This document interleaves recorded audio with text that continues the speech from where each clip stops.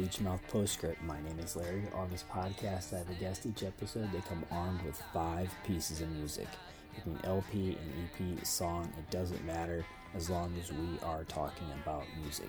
And on this episode, we talk about a lot of music. My guest on this episode is somebody I've been looking forward to speaking with for quite some time. He's a really old and really great friend of mine, Dave Neeson. Dave is the writer-artist for Gorgonessa Comics. Dave was also in the mighty Harriet the Spy, as well as the Throttle Bottom, and dozens and dozens of other bands. I've known Dave for a really long time. We go back early 90s, easy, 91, I think. He was at the very first show I ever performed in with my band Splinter, and was a constant supporter and friend to all of my projects until I left for Portland. I had a really good time talking to Dave. That's really all there is to it. He's a super smart guy. I've always respected him quite a bit, and really cherish our friendship. So hope you enjoy the episode as much as I did talking with Dave, and we'll see you on the other side. This is in 2 parts. This is part 1.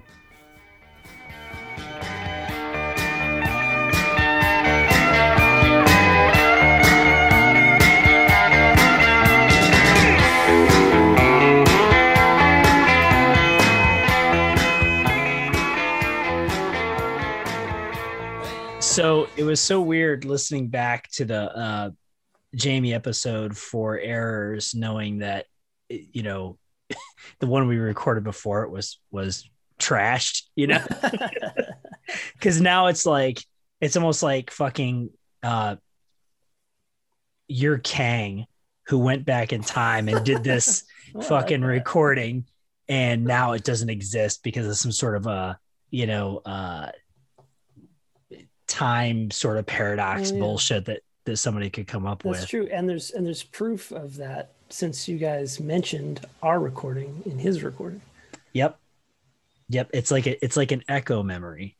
You know, it's like your and Jamie's episodes are like this huge crossover event where you have to buy like 15 different issues to read one fucking story. Yeah. That's what killed comics for me in the 90s, man, it was all everybody. That's what killed the mainstream hero comics, period. It's a terrible idea.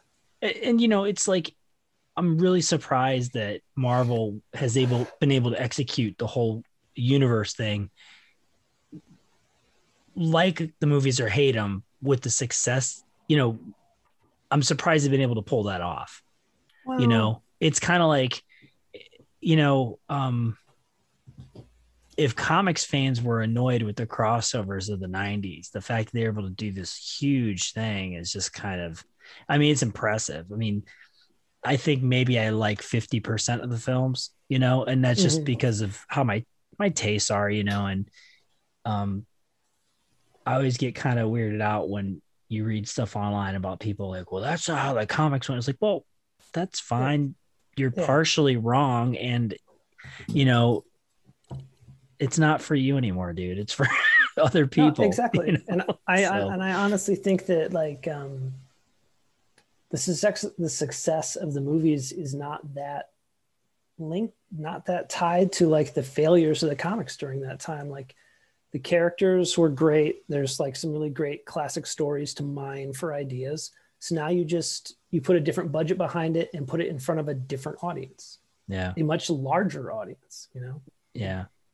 A buddy of mine and I were talking about the DC films, and I said, you know, other than the Nolan Batman films and then the Tim Burton ones and Richard Donner's Superman, I said, DC has not made a movie that's really worth watching. Yeah. I was curious to hear your take on that as a DC fan. I kind of like the first Wonder Woman movie. I actually like it a lot.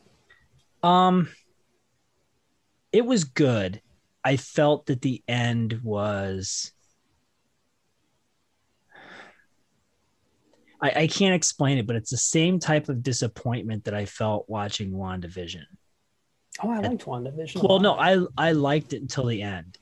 There was more going on there. Like both that movie and WandaVision, there was a lot going on, like some really cool stuff and things that we're hopeful about, and then they just sort of had, oh, here's the big bang up at the end. Yeah, I was like, you're right. They follow that format. Like, you better wrap it up. Yeah, and I was a bit annoyed by that, and it kind of like it was frustrating. I think it was a great series overall. It was fun to watch, just and them pulling in those ancillary characters from other films that was pretty neat. Sort of tying that bow. Yeah, I agree. I thought Falcon and Winter Soldier was just much better. It was more interesting. See, maybe I need to go back and rewatch both, because I felt like that one had a much more severe, here's the last episode, get it all in there. I felt like it was racing the entire time, so I was okay with it. Like, really? Even the first episode, because I felt like that was like the slowest thing I've watched in a while. I mean, it felt like it was racing because I already knew where it was headed so I was like just sort of watching it, and I think they were smart in both instances for both series that they kept each episode a half hour. I think the Netflix Marvel stuff suffered because they did way too many episodes of each series and they were an hour. Like, they could have done all those in 7 or 8 episodes if they're going to keep them in an hour. I agree. Yeah. I mean, the Daredevil one, the first season of Daredevil was fucking great. I loved it, but I thought it was really good. Yeah. It was like, diminishing returns after that, know. The only other thing I was really pleased about was they actually kind of played the Punisher as a psychopath, like somebody you should kind of like not like, instead of, I like that. It was funny. My brother's critique of Netflix Marvel is one of my favorites, because when Iron Fist first started, I was like, well, what do you think of Iron Fist so far? And he's like, you know what? He's like some irritating Portland dude who thinks it's cool to be homeless, so I'm pretty sure I can't watch it. and then every time I watched it after that, I was like, oh shit, that is kind of how they're playing Danny Rand. that was bad casting. I know that there was like a lot of people upset about the racial component of it, but I was just like, but that's who that character is. Right. I mean, you could change it and I'd be completely fine with that. But, it's like, well, that's the whole point. He's not from there. Right. And therefore, that's part of the problem. One of the problems he has to face is feeling like a phony, so. Yeah. But yeah, the DC films they haven't been good. Zack Snyder, I think, is a pretty terrible filmmaker. Yeah. I mean, I think The Watchmen was about as good as it could be, and I enjoyed it, but it's really hard to fuck that up. I mean, he would have had to try really hard to fuck that up. I mean, it's all there. Yeah. It's like, here's your screenplay. I have no problem Henry Cavill as Superman. I thought Michael Shannon was a great General Zod, but it was just written so poorly. It was just bad. Now, have you committed to watching the Snyder Cut, or are you still just going off the original version? I watched it. That was it. It was even worse because it was longer, and it didn't add any people. You have people who live and die by that guy's stuff, and I just don't see it. I don't see it. I mean, his idea of an epiphany or a pivotal moment in the film is to pull something from, pull a song that has some sort of meaning in our broader culture and insert it there with a bunch of slow-mo and special effects. And I'm like, yeah, fuck you, dude. I think that's his greatest failing in Watchmen for sure. Yeah. I just think that those movies are like, or at least for me, to my taste, I'll use I statements. Yeah. They're way too melodramatic. Everything that I like about superhero comics is about like bombast and color and like pop sensibilities, and like those DC superhero movies are like really fucking heavy-handed, and I don't care for that. And I think that's why I prefer the Disney Marvel thing, because at least they're like pretty campy. Yeah. I think the only character you really should go that way with and get away with that kind of weight really is Batman. And I'm not a Batman fan necessarily. I just happen to think that those movies were pretty well made. No, I agree. I agree. But fucking Richard Donner got it right with Superman way back in 78, 79. Yeah, those are great. Those are I remember movies. seeing that first one in the theater with my dad when I was like 5, and I still like it that much. He's still the best Superman. I mean, you know, and Kevin Conroy is still the best Batman. So that's the weird thing. DC's animated output has been fantastic. Yes. Like that whole Superman, Batman, and then into Justice League and Justice League Unlimited. That's all fucking great. You know, it kind of makes more sense anyway, because it stems from drawings to begin with. Yeah. You know. Yeah. The urge to bring them to life is, I mean, I'm into it sometimes, but I'd much rather see like high budget cartoons of these comics. I'd way rather see that. Yeah. Yeah. I thought The Killing Joke was pretty good. You know, the film. I have not seen that adaptation. Yeah, I saw it at the theater when it came out, and then I bought the DVD. It was pretty good. It was pretty decent. It's note for note the same thing as the comic. It's not. There's no difference. It's, you know, the only thing that's a bit jarring is listening to Mark Hamill do the Joker in that context. I love him as the Joker, because you're crossing sensibilities between like Batman the animated series and this like Grant Morrison fucked up thing. Yeah. So right, I get it. And it's Kevin Conroy doing Batman too. Who's Kevin Conroy? I don't he's the voice of Batman from Batman the animated series. Oh, okay. He's the best. So that's Batman. A lot. That's a lot to kind of have to digest while you're watching an adaptation of that. And if I'm not mistaken, I think the Commissioner Gordon guy is the same voice too. Like, I'm gonna have to check that out. It's good. It's if you like the comic, it's, you know, it's definitely good. We'll get off of comics in a second. But one of the things that popped in my head watching Falcon and Winter Soldier was they sort of reintroduced like the super soldiers thing. And I don't know if I text you about this or not, but you didn't, and I'm offended. Well, it popped in my head, and you should be offended because it's totally deliberate. You need to start sending me all your comics texts from now. Well, I sent this to my brother, and he didn't know what to make of it. But I told him, I said, you know, now that they've sort of made the super soldiers serum something that other people are going to have access to in the Marvel Cinematic Universe, it really wasn't. It was just Cap and Red Skull, right? Right. They reintroduced it in the series, and I said, what Disney needs to do is pretend it's 1982 and make an adult film like they tried to in the early 80s with Dragon Slayer and stuff like that, with Paramount and stuff. But what they need to do is they need to hire David Cronenberg, and they need to make Man-Thing, a one-shot film, not a part of the thing, but just make Man-Thing, David Cronenberg do it because it's all body horror, and then just say, this isn't for the kids, you adults come see this.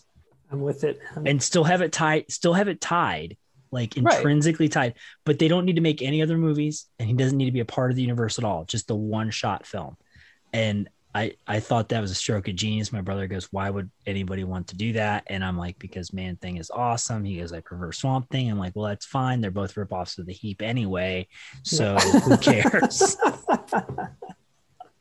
Yes, Swamp Thing has his you know, benefits, you know, in the hands of Alan Moore, but Man-Thing is always cooler. Yeah, but if that, you know what, honestly, if that had never happened, if people like Alan Moore and who drew that, Toddleben and Bissett, if those people hadn't done that, you would everyone would prefer Man-Thing. Yeah. Even though Bernie Wrightson, he drew the first series, right? Yep. He's like a master. Yeah. That first series it's really boring and dumb. So if that second thing had never happened, everyone would prefer Man-Thing. Everyone. Well, the great thing about the first series is like it is a bit slow, but his artwork makes it for me. Mike Ploog does a few things in the first series, I think. Oh, I didn't know that. I might be wrong about that. I know that those guys kind of, I don't know how they're tied exactly, but I know like when it comes to like horror comics and stuff like that, those are two guys you kind of sort of, I know what it is.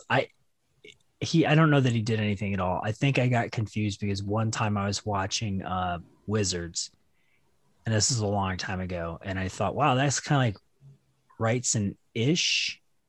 And my brother said, no, that's Mike Plug. No, yeah. I'm like, okay, because he did a lot of the character design for that.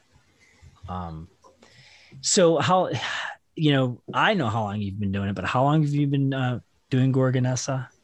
I've been doing it, I guess, for about 2.5 years now, maybe 3. Has it been something you've been thinking about for a long time? No. The character is something that I've been doodling for a long time. Yeah. And, I've obviously been really into drawing for a long time, but I never, for whatever reason, it never occurred to me to try to make a comic, maybe because I thought it was like too difficult or because I didn't want to have to write it or whatever the fucking reasons and setbacks are to prevent me from doing that. But I feel like everything kind of came together where like I wasn't in a band. I didn't feel like being in a band. I was kind of wrestling with like my art life, like, what's the next art show? Am I going to do another art zine? What am I doing? And I felt like if I made a comic, honestly, it would make it easier to think about that stuff because then it's just like, oh, okay, you come up with a story and then you draw the story. It's different than trying to like dig and scrape and look for like an idea of like what your thing is going to be. You know what I mean? Like it seemed like because I love comics so much, it just seemed like a really easy way to kind of get the ball rolling and get me locked into a very productive mode, which is what I was craving. Was it always an either or proposition? Because I mean, I've known you forever and I don't know. I mean, I know you always drew and you always did, stuff with your zines, but I mean, as far as like, because Gorgonessa seems to be like, it's a big undertaking. You actually got comics made, Right. Yeah. And so, I mean, and maybe I'm taking too much, maybe I'm reading too much into what you were just saying, but when you were knee deep into playing music, did art really take that much of a backseat? No. And especially, especially when I was younger during like Harriet the Spy days, it was pretty like 50-50. Okay. I don't think that one has really never taken a backseat to the other. It's just kind of coincidental that I got to a point in my life where I wasn't interested in like actively doing music on that level for a period of time. Right. But I did really want to like, I mean, you know me, man, like I wanted to be making something. And I guess that's where, and I decided like, well, try to make a comic. You might not be able to do it. It might be too hard. It might be too much work. You might not be able to figure out artwork and storytelling married together like that. But, it'll be something to do. It'll be fun to try. Have you always been this self-motivated? I guess. Yeah. I don't know. So, well, it's interesting that you asked that because I think that bands are not particularly self-motivated. That's a very social experience. That's a team. And yes. so maybe I haven't always been this self-motivated because when you're on a team and you're pushing each other, it's really easy to like map out goals and how you're going to like go to these goals together. And so, maybe I did kind of feel like I was floundering with art. Like, what am I doing? Why am I doing this? What I want to do? And so I had to kind of like think about it. And I was like, you should probably try to make a comic because like, how many years am I going to go trying to be like a pop artist that makes work that looks like comics? Why don't you just try to fucking make a comic? Yeah. Well, I mean, I sort of agree and disagree with what you're saying about this, about bands, because I think that it still takes, I think given whatever your role is in a band, it still requires a lot of work. Oh no. Yeah, for sure. And the relationship you're building with your bandmates requires a ton of work. And I don't have to tell you that. I mean, I know from some of the characters you've been in bands with, even under the best of circumstances. I mean, like, I've been lucky, not to make it too much about myself, but like there are a couple people who I've played music consistently with for 15, almost 20 years. And one guy I'm playing with, it's approaching 25. Wow. Right. But broadly speaking, it can be a real fucking challenge. Was it a challenge doing Speakeasy?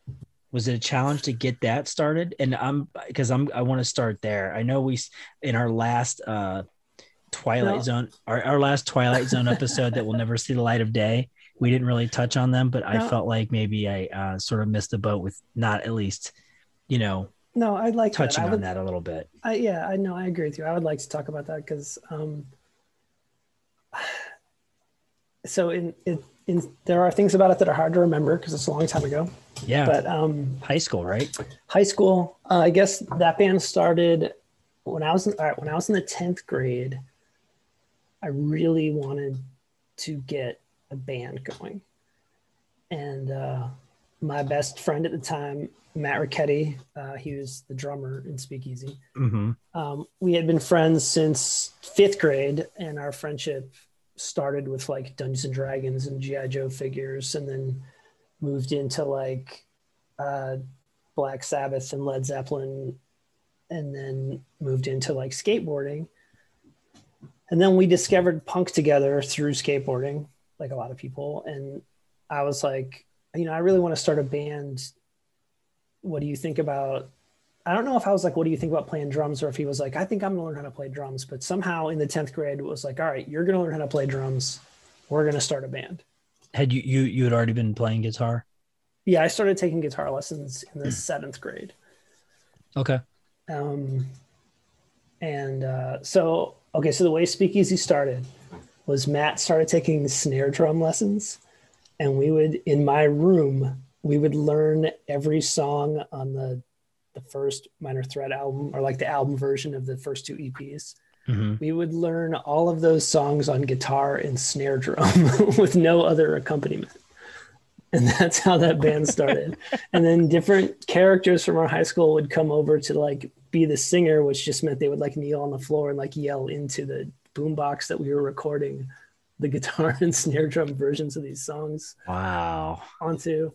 And then at some point, our mutual friend, also through skateboarding, Eric Smolin, bought a bass and started taking bass lessons. So then naturally he was our bass player. Mm-hmm. Before we met Brian Suida, we had a different singer. His name was Craig Anderson. He also went to our school. He was a really good skateboarder. Cool guy, fun guy, but like way cooler than us. Like girls actually liked him, and he was like a star on the soccer team. Like, it's kind of too good for us in those kind of like high school ways. And so naturally over time it didn't work out. I met Suida. I worked at the pizza counter at Beechwood Mall, and Brian Suida came up to order pizza, and he had giant X's on his hands. And I like couldn't believe that I was seeing a straight edge kid out in the wild, not at a show, not at a skate park, but at the mall. And so I just started talking to him. And then we started skating together, and then he started singing for our band. Okay. So to answer your question, whether it was hard in the sense that we were learning how to be a band together, because none of us had any fucking idea how to do it. But that also makes it really easy. And it was also weird and easy because we somehow ended up playing shows with like integrity and face value, even though we were like little children who couldn't play. Yeah. It's funny because like, when you look at your list, 2 of the bands on here are pretty formative, and Speakeasy does not sound like either, which is perfectly awesome because a lot of people, when they start bands, myself included, you're kind of looking at what you're listening to a lot, and it sort of comes through. And I want to talk about the Void Faith split. If I could have started a band that sounded like Void, I would have, but I couldn't. That's funny. I always said that, my original intent with Splinter, when Joe and I were concocting the ideas, we were still in high school before we did anything. I knew he played drums. I said, yeah, I don't want to be in a straight edge band, even though at the time I was straight edge. So I don't want to be in a straight edge band. I said, but I do want to sound like SSD Control. I want to sound unhinged. I want it to be real fast. And he goes, oh, well, we could like mix that with like, dealing with the DRI. I'm like, that would be perfect. Right.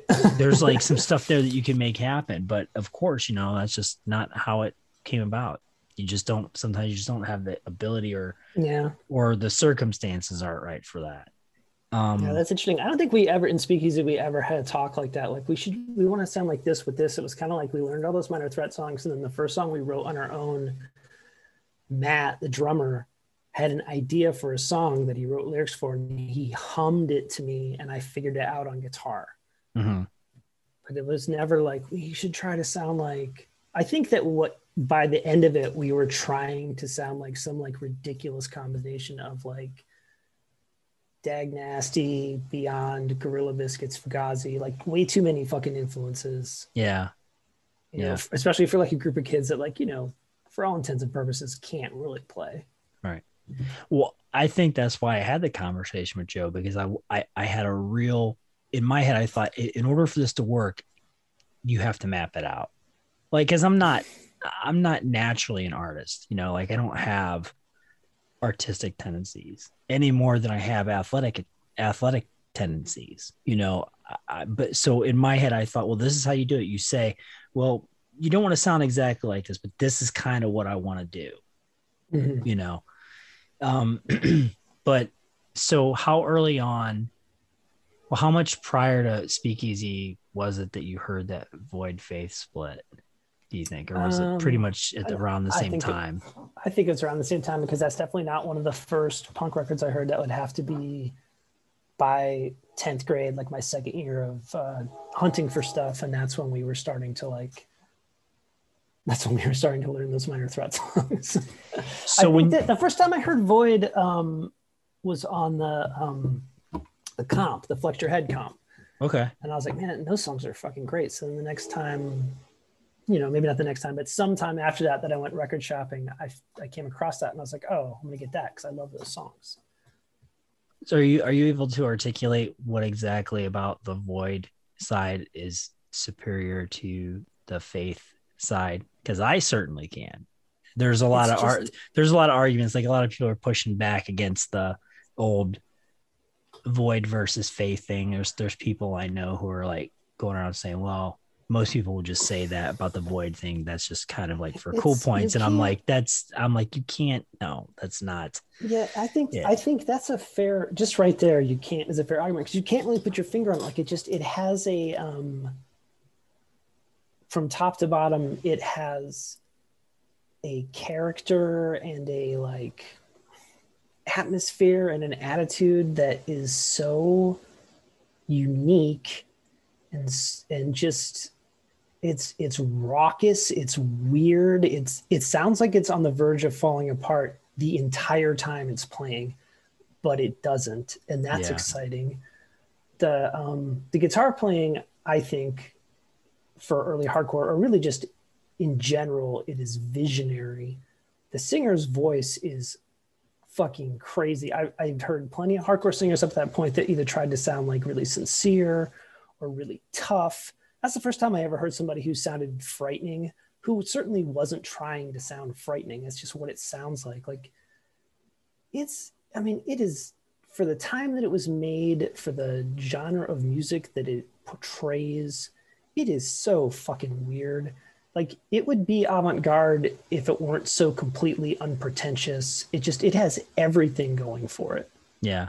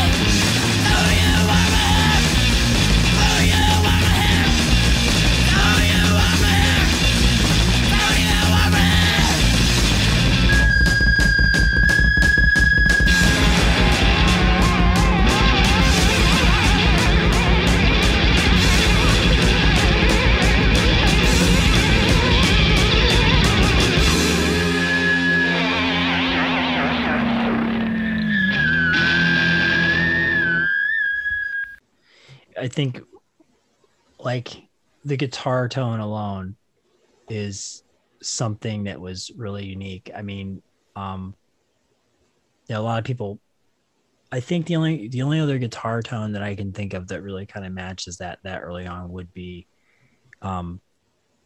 Greg and Dez's on Damaged. Yeah. You know, as far as like just it being so feral and nasty sounding and like you said earlier, unhinged in a way. But the funny thing was it took two guitarists for that LP to sort of match, not that they were trying to match Bubba Dupree, but Bubba Dupree was just him. And it was, you know, a lot of people are like, well, that's kind of like some people I know who are, a lot of people I know are now saying, you know, that's where you can kind of start seeing like a lot of the metal influence was in that record. And I don't know that they were actually looking to do that. I haven't read anything by them. I don't know them, but I think that is one of the most punk of the early hardcore era that there was. Yeah, I mean, agree strongly, because you can kind of like all things you point out, it's weird. It's strange. Like it and you have that, the way the record sounds, and you have that cover art. Yeah. The Bubba Dupree did that art too. That's like weird ass looking shit. Like it's not at all, you know, I always tell people like I love that record very, very much. And I often wish I would have had the ability or some way to sort of capture that sort of thing. I wish because that's just one of those records that you can aspire to make. Yeah. But you just won't, you just won't do it because, you know, and you can, it seems fairly obvious that they kind of did it by accident. I mean, the songs are great, but you know, you've got a group, because they're how old are Void when they made that record? Are they like 16, 17? Yeah. Late teens so at best. They're putting their faith in like Ian MacKaye and Jeff Nelson's hands. And they just so happen to be super fortunate to have like that Don Zantara guy who just can figure out how to record any band he hears.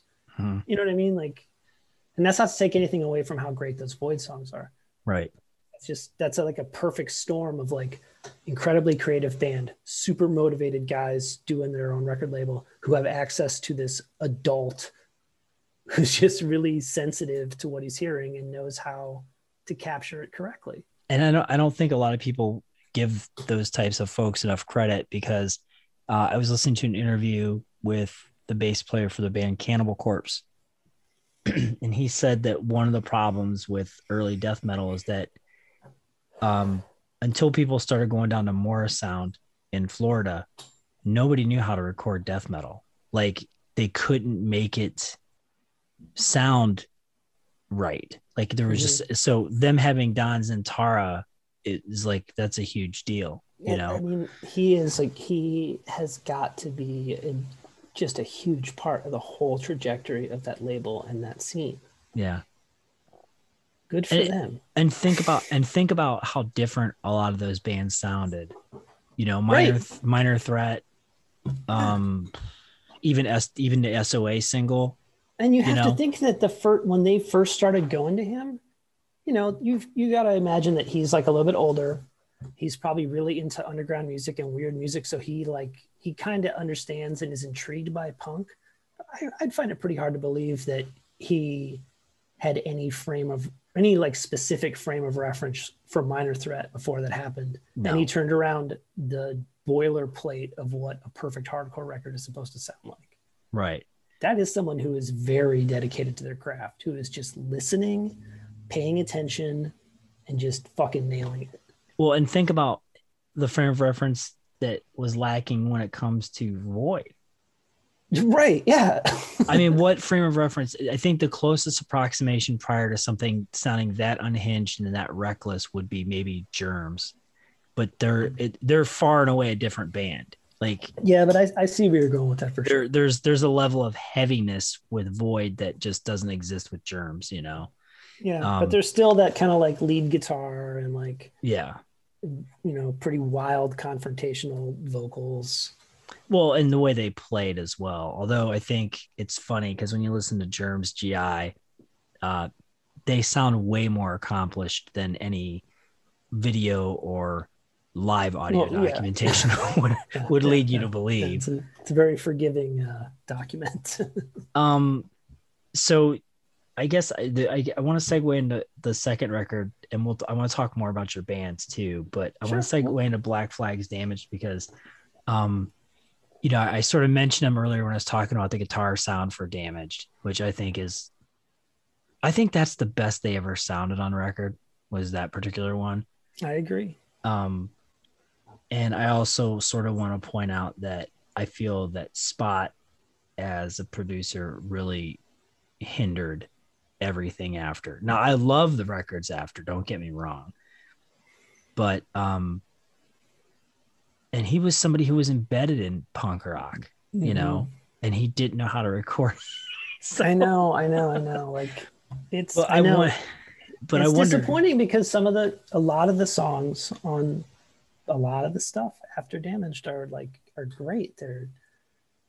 They are loud, explosive punk songs, but the production, it's almost like, I would say for me, there's like too much separation. Like Damage has that kind of like everything's smushed together, but you can pick out each guitar, each part of the drum kit, the bass, the singer, you know what I mean? Like everything's represented and you can hear it, but it's all kind of smooth together. And I don't think that they ever had that again after that.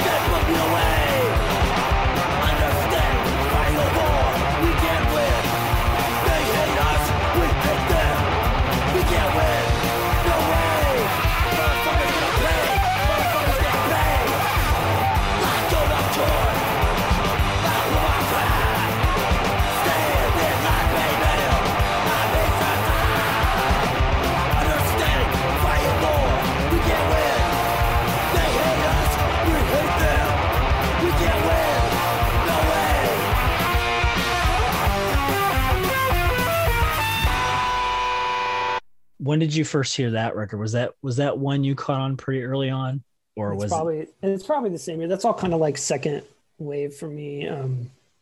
Again, I think that my friend Matt, the drummer from Speakeasy, he bought it and we went to his house and listened to it, and then I made a tape of it like right away because it really, I don't know, it like captured my imagination because like he and I discovered like classic rock and heavy metal together in junior high. And then when we started listening to punk, we both kind of agreed that it was more interesting because it was more like immediate or aggressive or guttural, whatever it was. But I still really liked riffs. Like I wanted to learn how to play guitar because I loved riffs. I was like I am still really obsessed with the notion of like kicking ass on guitar, like I love that. Right. And Damaged is a record that is built on riffs that like kick ass and like riffs that are hooky and catchy and stay in your head, but they're still like ugly and jarring, like. Yeah. They didn't forget how to actually write a song. Yeah. Right. There's a hook there, and it's like, I remember the first time I heard it, that was one of the first punk rock records I ever heard. In fact, I think it might've been either first or second. Wow, it was definitely one of the first two I bought with my own money.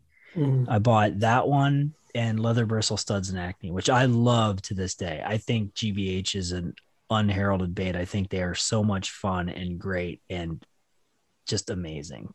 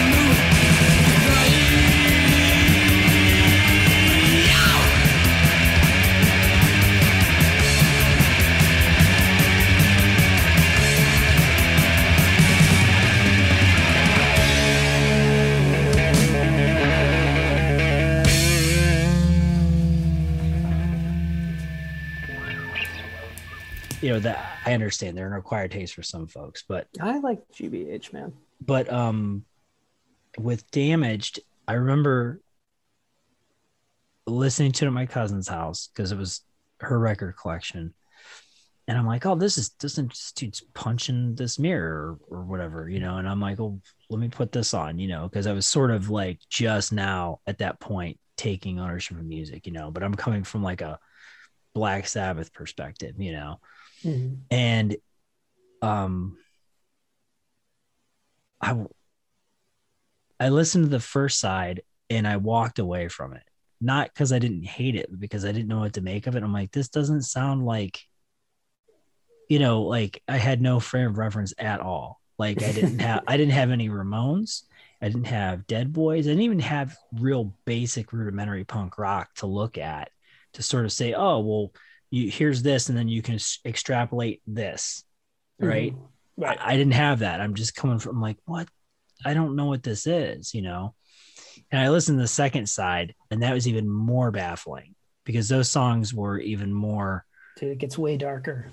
Yeah, and it was. And you have a TV party to lighten the mood, or Six Pack, and both those songs work as satire. They're dark in their own way, Mm-hmm. They're very.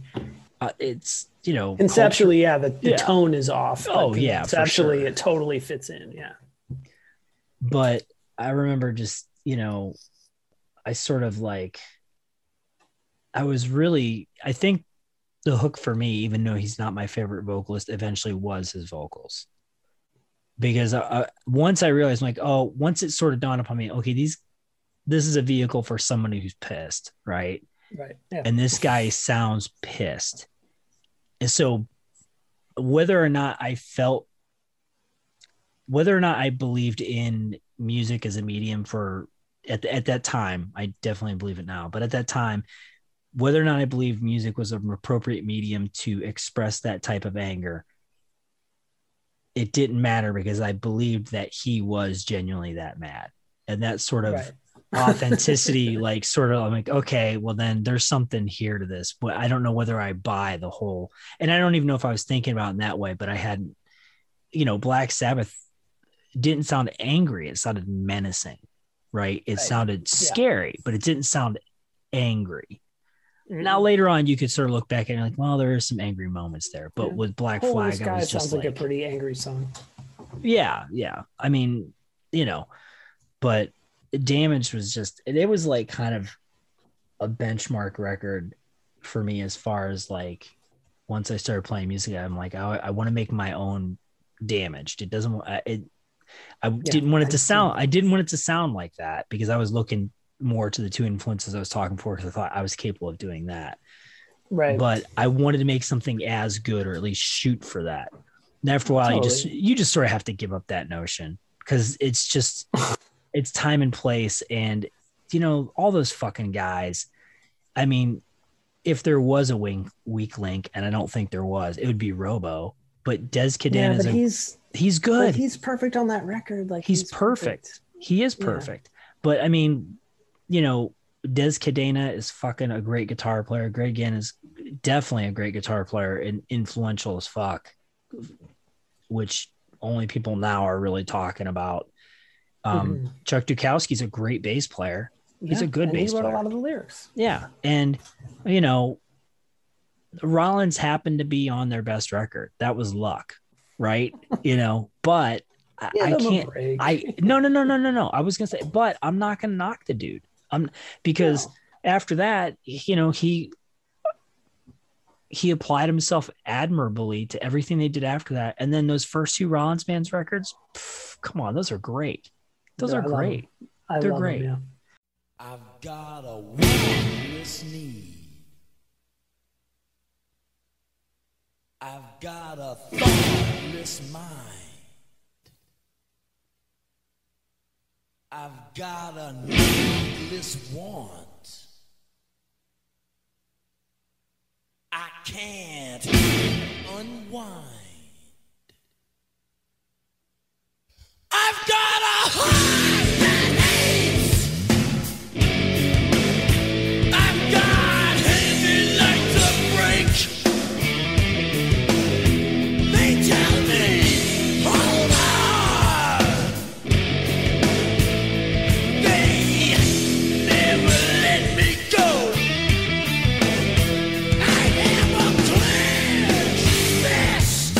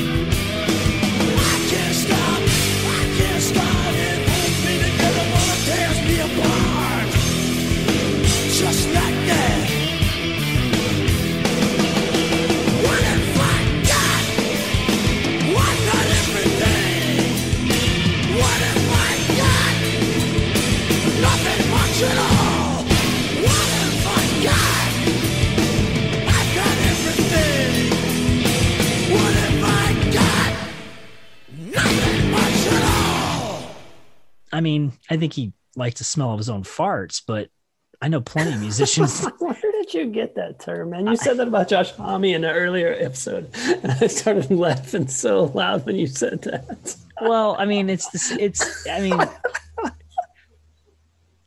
I mean, it's like saying somebody's shit, they think their shit doesn't stink. So clearly they like smelling it. How do they find out their shit doesn't stink? It is if they're not somehow smelling it? so much grosser and also more poignant when you put it that way. And it's probably more truthful because I could see this fucking asshole sitting around, cutting one and being like, yeah, that smells like roses.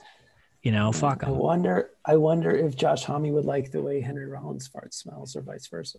I'm sure Josh Homme doesn't like the way anybody's fart smells except for his own. At least Rollins will show appreciation for other musicians and actually kind of, I will say that much about him. I think he's a powerhouse vocalist. He stage presence is one of the best frontmen ever. He has a lot of good things to say and he's thoughtful. Sometimes, and I think he's really good about, here's an anecdote. I was listening to his podcast and he was talking about The Fall. And I love The Fall. I didn't know anything about them. And this was 10 years. No, not 10 years ago, like 5 years ago. Right. Okay. I didn't know anything about The Fall. And I was looking at all the records and it was just daunting. They have so many albums and I've heard. You want to stick to the early stuff. Right. And I thought that might be the way to go, but he was talking about later stuff. And so just on a whim, on a lunch break, I straight up legitimately shot Henry Rollins an email and said, look, I'm whatever years old and I heard you talking about The Fall and where do I start? He sent me Dropbox links to albums he ripped. He said, listen to these records. Oh, that's so cool. He sent me 4 albums. He said, good luck. It's worth it. Very earnest. Good luck. It's worth the journey or some shit like that. That's amazing. Knowing is half the battle. The other half is remembering, some sort of bullshit like that. But it was like, all right, that's cool. I still think he's full of shit sometimes. I think he really loves himself. That is cool that he would take the time to do that for somebody he doesn't know at all. Yeah, but I mean, that's part of what I appreciate about the guy. Any little criticism, any little snarky, shitty remarks I might make about him, he's a music fan, and I love and appreciate that. Yeah, and I've heard that from a couple of other people over the years where they have reached out to him in a similar way, either via email or like social media, and he like completely engages with them and gets back to them and like strikes up like some amount of a conversation. And I think for someone that is like that much of a like actual celebrity, that's pretty cool. Yeah, I mean it's very cool, very cool. And Damaged is just, that's such a fucking monster record. It's not like there's not that many. I don't know.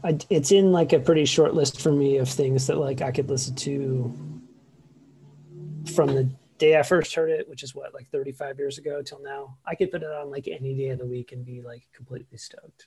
Yeah, there's never been. I've never gone a year without listening to it many times. Yeah, never. There's and it's weird, and this is where I'm gonna sound really old, but when I talk to a lot of younger people, like it's just not something that they care about, and that's not a criticism. I find it fascinating. And I kind of wish they would I'm like, you might really want to check that out. And, but it's time and place and context. And it's been so long. And, I want to let younger people, let them have their own version of that. Oh, you don't want to be another middle-aged white guy telling somebody what they should fucking think about something. Right. Yeah. It's boring. That's boring. You don't need any more of that. Nope. That's boring and stupid. I'm not interested in gatekeeping, but no. If I could steer somebody to it, if they ask, I'm like, well, no, it seems like old fuddy-duddy music, but you might want to check out Black Flag's Damaged. Side of the Faith old fuddy-duddy. Because so weird to think of it that way. So you're in. Wait, I want to say one more thing about Black Flag, just a little anecdote, because we were talking a little bit about like Black Sabbath and like listening to heavy metal in junior high. Yeah, go ahead. When I listened to heavy metal in junior high, I would buy Hit Parader magazine to like cut out pictures of like, you know, the guitar players from Iron Maiden to hang on my wall. And in that magazine, there was always an ad for Black Flag, My War in the magazine. And like, for me, as like a adolescent suburban kid who likes heavy metal, the name Black Flag and the artwork to the album My War, I could not wrap my head around it. No. At all. And then, Larry, one day I was at the mall with my mom. We were at like JCPenney's getting my fucking school clothes or something. And there was some older teenager wearing a My War t-shirt. And like my head like exploded. I was like, oh my God, he knows. He knows what that fucking thing is.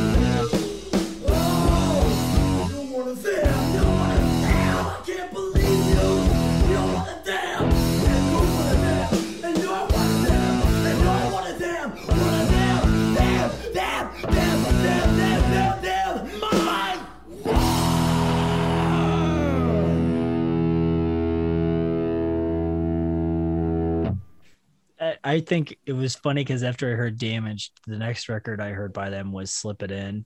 And I remember coming across the record cover when I was looking at the two, when I was going through Tammy's records. I'm like, this one bothers me, so I'm gonna listen to the guy punching the window or the mirror first right. because this one is really. I didn't know what was wrong with it. I couldn't quite fathom, but I just knew somehow. And I wasn't a religious dude. I wasn't coming at it from there because clearly I didn't care. It's Black Sabbath, but there was just something really fucking seedy and gross about it. Dude, I was just like, oh boy. Props to Pettibone, man. He is an off-putting artist. And some really good stuff too. It's kind of weird. It's off-putting, but just it's unmistakable. I think that's probably one of the things that,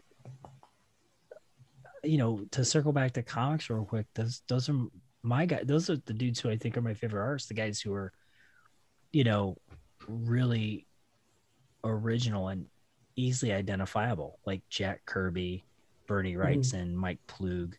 I really like this guy Kelly Jones a lot. He did some issues. He did some mini series for the character Dead Man, who I love quite a bit. I've got some actual tattoo artwork based on his stuff, and it's Dead Man. You probably won't be able to see it really well, but that's Dead Man. Oh, okay. I can kind of see it. Yeah. Right, so I made a note of it. I wrote down Kelly Jones, Dead Man. Yeah. So, but Raymond Pettibone is kind of falls in that. I think I would imagine as an artist, that's the most important thing, is that people can identify your work just by one glance, Unmistakable. So you were in Speakeasy, and and what played Clevo hardcore shows at the Babylon, right? At the Babylon, yeah. Was that where you were playing most of your shows at originally? I think our first show somehow was out of town. It was in Erie, Pennsylvania, with Face Value and Endpoint, and it was because a high school friend of ours knew kids in Erie, and she she really didn't think much of our band, which she shouldn't. But she came to hang out one day, towards the end of our practice, and she's like, "You guys are starting to sound like a real band. I could probably get you a show in Erie." And so we said, "Okay." And so she did, and we went and played our first show there. And then we had already knew we knew Tony Erba because we hung out at Coventry all the time, and he was super nice to us. Yeah. And so then we played, and he saw that we could kind of pull it off, you know? So then we ended up playing with this band a bunch of times, and Integrity once or twice. I don't know. It's just, it's funny to think growing up with those being the first local bands I ever saw. It's kind of wild because whether or not that sort of thing is the thing that's closest to my heart, or whether or not that's the sort of thing that really motivated my path through music stylistically. Seeing those bands that were local to my town, who I could go see any fucking weekend, and they're incredible. They're so good live. They're for lack of a better word, utterly professional. Yeah. They don't fuck up. They don't spend a lot of time between songs. They fucking kill it every time. That's, it kind of distorted my view of what it was supposed to be trying to be a band. I was like, oh fuck, you gotta be good. Did it make you want to take it more seriously though? It did, for sure. Yeah. But it's funny to think about in hindsight, we had to look like children who found our instruments and learned how to play them on the way to the show, playing with them, because we could barely do it. One of the funny, but it was cool. All those people were always really cool to us. Yeah. One of the funny anecdotes I have about, we played a benefit show of a number of years ago, 6 years ago now, maybe 5-6 years ago. Sean Wenzel passed away, and he was, I remember. Yeah. So we played our first show in 20 some odd years, and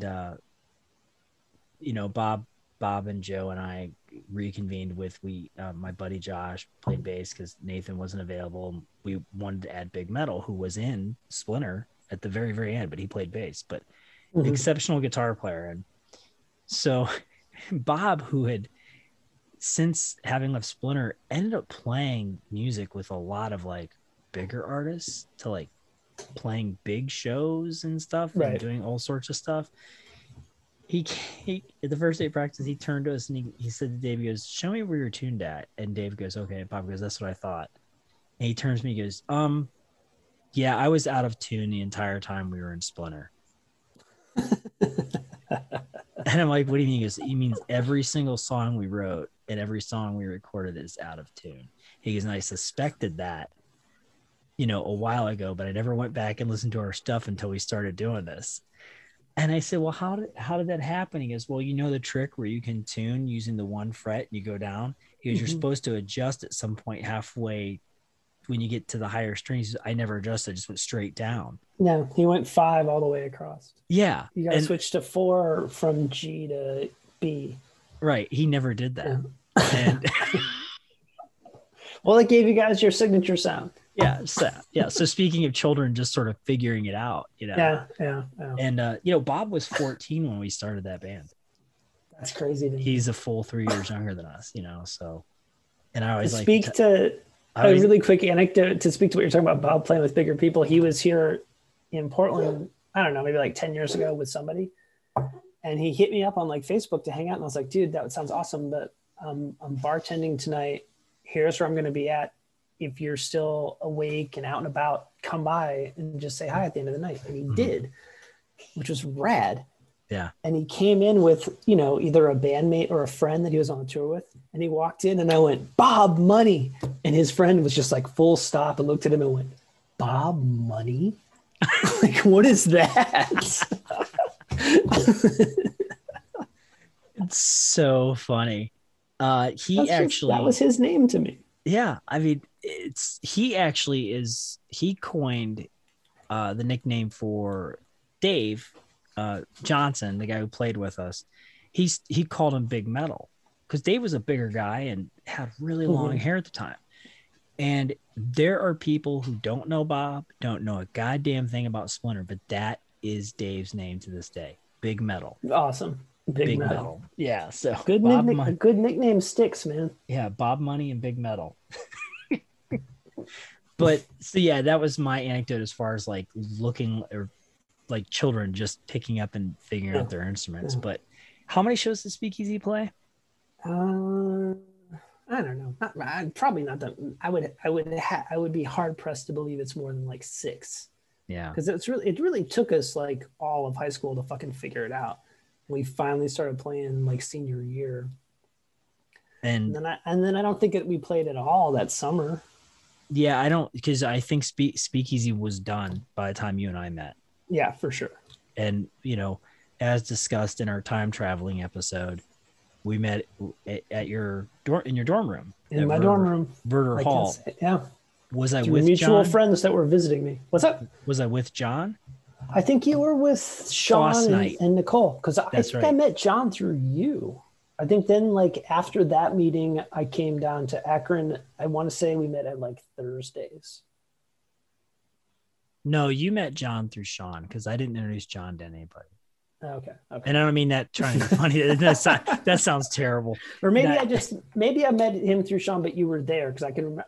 I have a memory of like hanging out talking to you, and you're like, "Oh, here it comes," and he was like walking down the sidewalk, and he was kind of like a little standoffish, but then we hit it off pretty quick.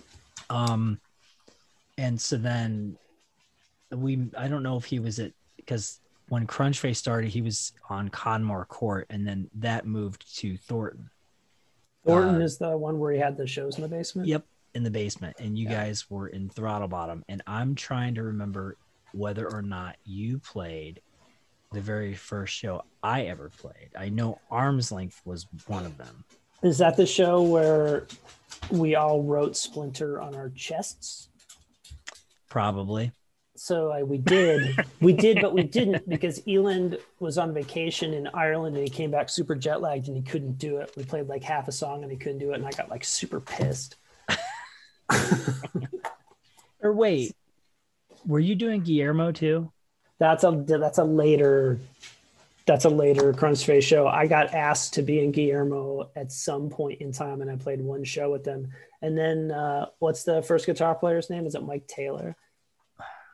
I don't remember. Whoever he showed up to like beat me up, and I hid in John's room because like I don't fight people, you know. I don't remember. He heard that somebody else was playing guitar that night, and he showed up, and I hid upstairs till he left. Why don't I believe you 100%, but why do I not remember that? I don't know. Well, only I would remember that probably. Yeah. No, but so that might have been the Naked Angels show. Oh, I remember that show. I remember Rob R. Rock was furious. He said he made some. I was looking at a Dear Jesus fanzine, and he came up. He's like, "Yeah, you know that's offensive," and I'm like, "Yeah, you know I don't give a fuck." You know, you're a Christian rapper. I don't give a shit about this or any of that. That's not a good choice for me or anyone, sir. Yeah, I mean he was. Yeah, but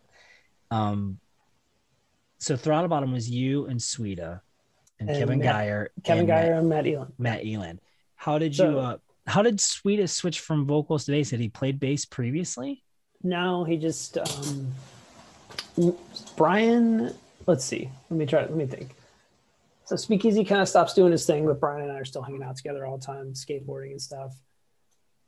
And I'm starting to talk to Matt about doing something together because I know he can play drums. Mm-hmm.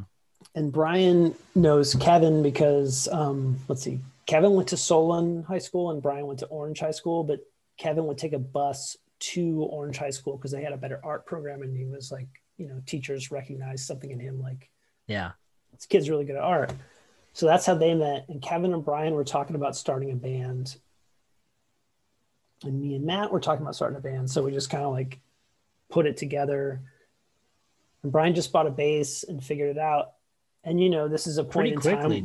Pretty quickly. He was good. Yeah. This is a point in time where you could, these days, like I hate to say that, like these kids today, but like Brian bought like a Rickenbacker bass and a Fender Bassman head and cabinet for like a total of $600. Yeah, that's ridiculous. Just to start a band. You couldn't do that now. Like, no, the guitar alone would be stupid thing. The guitar alone would be twice that, you know, these days. But yeah, so he just bought it and figured it out, and we just started playing. And we all kind of looked to Kevin a little bit for guidance and inspiration, just because he's like a creative genius, and we were also, I think, wanting to do something a little more like exploratory than what we were doing. And Kevin liked hardcore, but he also kind of thought it was kind of dumb in a way. He wasn't wrong. or at least the stuff that we liked, like, you know, like Youth Crew stuff, you know. Yeah. And, you know, he wasn't wrong. And so we kind of followed his lead, and we, you know, grew this band together, and it was like really fun and exciting. You did 2 demos, right? 2 demos. The one had Isosceles, and I can't remember the other song, but I remember I loved the song Isosceles. And I can't remember the other song, but and then the second demo, and you guys second demo is a 4-track recording done by Dave Sockeye in Elon's mom's basement, and I wish I had it so bad because I want to hear it so bad, because in my head it's like the best sounding demo ever. But I don't have it, and I haven't heard it in like 25 years. Where'd you record the other one? At that dumb place with the electronic drums. Oh, in Brooklyn. Peter Davis. I can't remember the name of it. I think Peter Davis, we did our demo there. Arms Link did their demo there. We did it because Strazak had suggested we go there, and he said, "You're gonna have to use the electric drums." Though. It's so weird. It's like, what is wrong with that guy? Like, I'm not miking a drum set ever again. Okay. Yeah, it's. I don't know. Speakeasy recorded there too, and that's just so weird because it's like, all right, your rates are good, but like everyone that comes in here has to like learn how to play a different instrument. Like, it's not. I don't play drums, but I can't imagine that it's not off-putting to just sit down and have to do a good job recording on these pieces of rubber instead of what you're used to. You know? Joe was so pissed off after that. He's like, I'm never recording again. Yeah, he was like, Joe is very, you know, sharp with his tongue in his own way, in a completely different way than I am. And I remember him like shooting daggers. That guy just saying shit to him, just like, and the guy kind of took it because we were paying him, you know. But Joe was just like, well, he's probably used to it. I can't like who. everyone that went there had to have the same reaction. And they didn't sound good. No. I mean, there was nothing you could do to make that sound good. It just sounded like, a fucking, heavier Casio keyboard rumba selection on the fucking hit that, Yeah. So you guys did Throttle Bottom, and then coming closely on the heels of that, when that was wrapping up, you conspired with a lot. Before I don't want to go too fast because I forgot to bring this up last time, and I don't know if I remember. I don't remember if I told you. I forgot to bring you did this tell up. me. And I made a note of it, and I have a little notebook here next to me, and I already forgot to remind you about that. I want to talk about the time that so there were shows going on in the Crunch Face basement, and there was nothing else going on in Akron. I mean, from what I found out years later, there was a couple bands, or bands like the Nimrods and other bands that were not at all a part of anything we were doing. Although, strangely enough, the singer for the Nimrods was in a band that was actually wildly influential to me. And I just didn't know anything about the Who's Nimrods. that? His name was Pat Beck. He used to be what's the band he was in that was influential to you? DIM. Oh, okay. Doesn't matter. They were kind of like, this is going to sound real dismissive. They were kind of like a little brother band to Hyper as Hell. Oh, okay, cool. Pat and those guys all went to high school together with Hyper as Hell and all, but Pat was, he's a real huge, he cast a long shadow in my life, mostly because we became friends later when we were in Don Austin, and whenever we went on tour, every tour we did, Pat went with us. And, Pat was the older guy. Pat was the guy who had been in hardcore longer than we had, and he loved our band and was just a great friend. And when he passed away, that was like really, really super hard on all of us. So anyway, I come to find out later that there kind of maybe was other stuff going on, but it was completely unrelated to what we all had going on. Sure. Yeah. So there's shows going on in the basement of the Crunch Face house, and somebody caught wind that there were shows going on in Canton in a place called Garrow Hall. This is well before the Y. I think it might have been Brian Strazak. Maybe. Yeah, that sounds right. You guys, Throttle Bottom played there. We did. And there's an incident that I like to call the speeding motorcycle incident. I don't think I'll tell you my version of it, how I remember it. Okay. Because I don't know how much I remember about this. Well, other than like the main highlight, obviously. Well, at some point, Elian came out from behind his drum set. I don't think Kevin was there. Am I wrong? No, it's when we were Kevin. So the second year of Throttle Bottom, Kevin went to school in Columbus, and me, Matt, and Brian were trying to play shows as a 3-piece. Okay. So I wasn't wrong about that. I'd thought to myself, either Kevin just sort of said, I'm not going to play this song or whatever, or he just wasn't there. I was basically just like, you know what? I can probably figure out how to play guitar and sing at the same time. Let's just try to play. No. Go ahead. So anyway, Matt comes out from behind the drum set, and either you or Brian said, this song's called Speeding Motorcycle. And you guys just started like wailing on your guitars and just playing really fast. And Elian was just screaming into the microphone, speeding motorcycle, over and over. And this is going on for a good, maybe not quite 2 minutes, but definitely beyond 30 seconds, approaching a minute. And the people in Canton were sitting like really close to you guys, just nodding their heads like there was a beat to any of this. And they were just it's a cover. I didn't know that. They're just like, get checking us out. And Joe and I are standing where you guys are at. And Elian kind of looks over at Joe, and then he gets this stuff out and he coats his left arm with, like, it looked to me just from a distance, looks like Vaseline. It was rubber cement. It was rubber cement. It was rubber cement. Okay. So he's covering his arm with it, and he sort of moves over to Joe, who he'd already made eye contact with, and I'm sort of watching this happen. And he sticks his arm out, and he just keeps screaming speeding motorcycle the whole time this is going on. He sticks his arm out, and Joe looks at me, then he looks at Eland, pulls his lighter out of his pocket and lights his arm, and his arm goes up in flames. Yeah. And I don't mean like small piddling flames. I mean, it's like on fucking fire. And he starts swinging his arm I don't know if he was actually trying to hit anybody, but he was coming really close to people sometimes. I think he was also probably in a lot of pain at some point too, because I think, and I remember distinctly as people were like nodding their heads like this is a great rock event, they were sort of like oblivious to the fact that this guy's on fire, and like bits of the rubber cement were coming off and landing on people's pants and on the floor.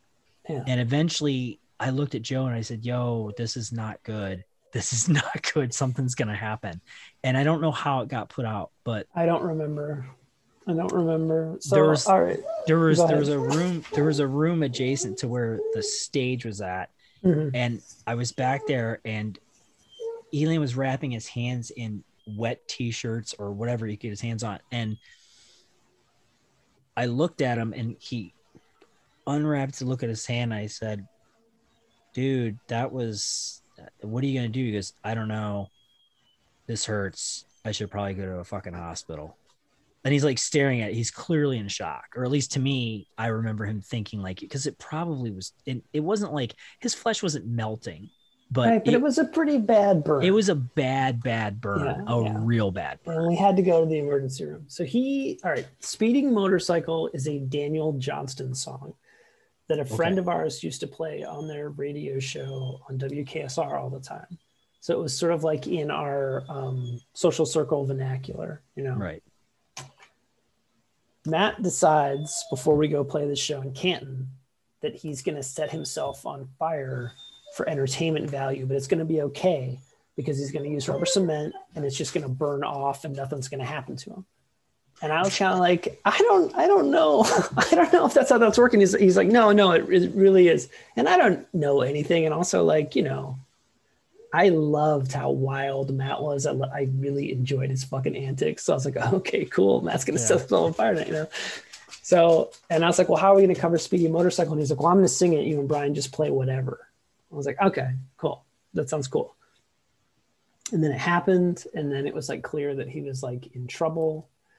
And then we spent, I'm sure you've been to the emergency room for a number of reasons, either as a kid or now as a parent. It always sucks. It takes for fucking ever. Yeah.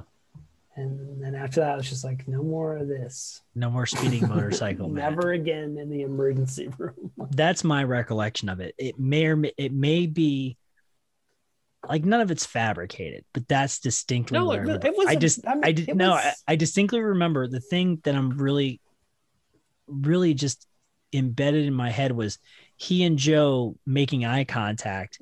And I've convinced myself, whether it's true or not, that Matt didn't tell Joe to light him on fire prior to the set. Like in my head, I just thought that Joe sort of like understood, hey, I'm supposed to light this guy on fire. No, he definitely had to. They must have worked it out ahead of time. They probably did. Matt planned it before we got there that he was going to set himself on fire with rubber cement, but it was going to be perfectly okay because it would just be the rubber cement and it would burn off. My version's better. Yeah, of course it is. Hey, can we pause for 1 sec because I forgot to pee before we get started? Absolutely. Speedy motorcycle, won't you change me? Speedy motorcycle, won't you change me?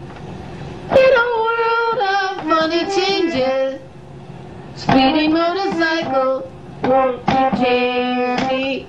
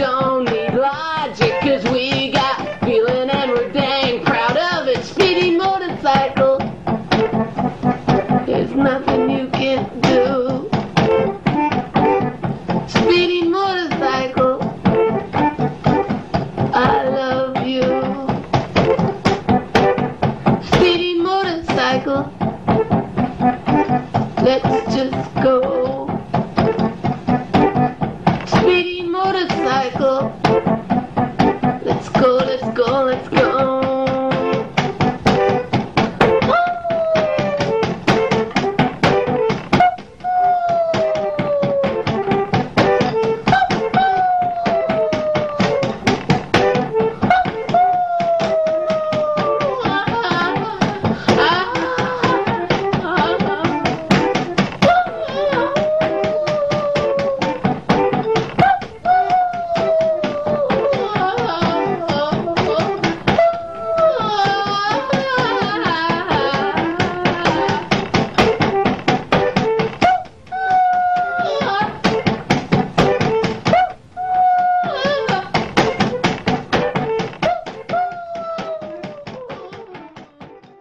You know, that's one of those things where, you know, looking back with a more mature perspective, probably not great for the people that were trying to get something going at Garrow Hall to have 3 idiot art students from Kent State show up and set themselves on fire when you're renting a hall from real grown-ups who are probably skeptical about letting you use it for your punk show anyway. Which is strange because Canton, you know, broadly is a very conservative town. Very conservative town. And I'm really shocked that they ever were able to get anything at any hall going, regardless whether people were setting themselves on fire or not. You know, I mean, there was a show at Dogwood Park, and we did a side band called Meat Hook. And I remember turning the fire extinguisher on everybody in the place. Whoa. And we got asked back, and I said, well, Meat Hook's never going to play again. We only did it because Nathan couldn't play. So no Splinter, we'll do Meat Hook. You know, it's just, you know, whatever.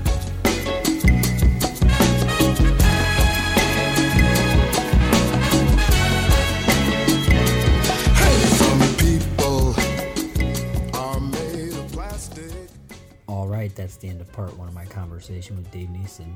Part 2 is up right now. Go check it out. Thanks for listening.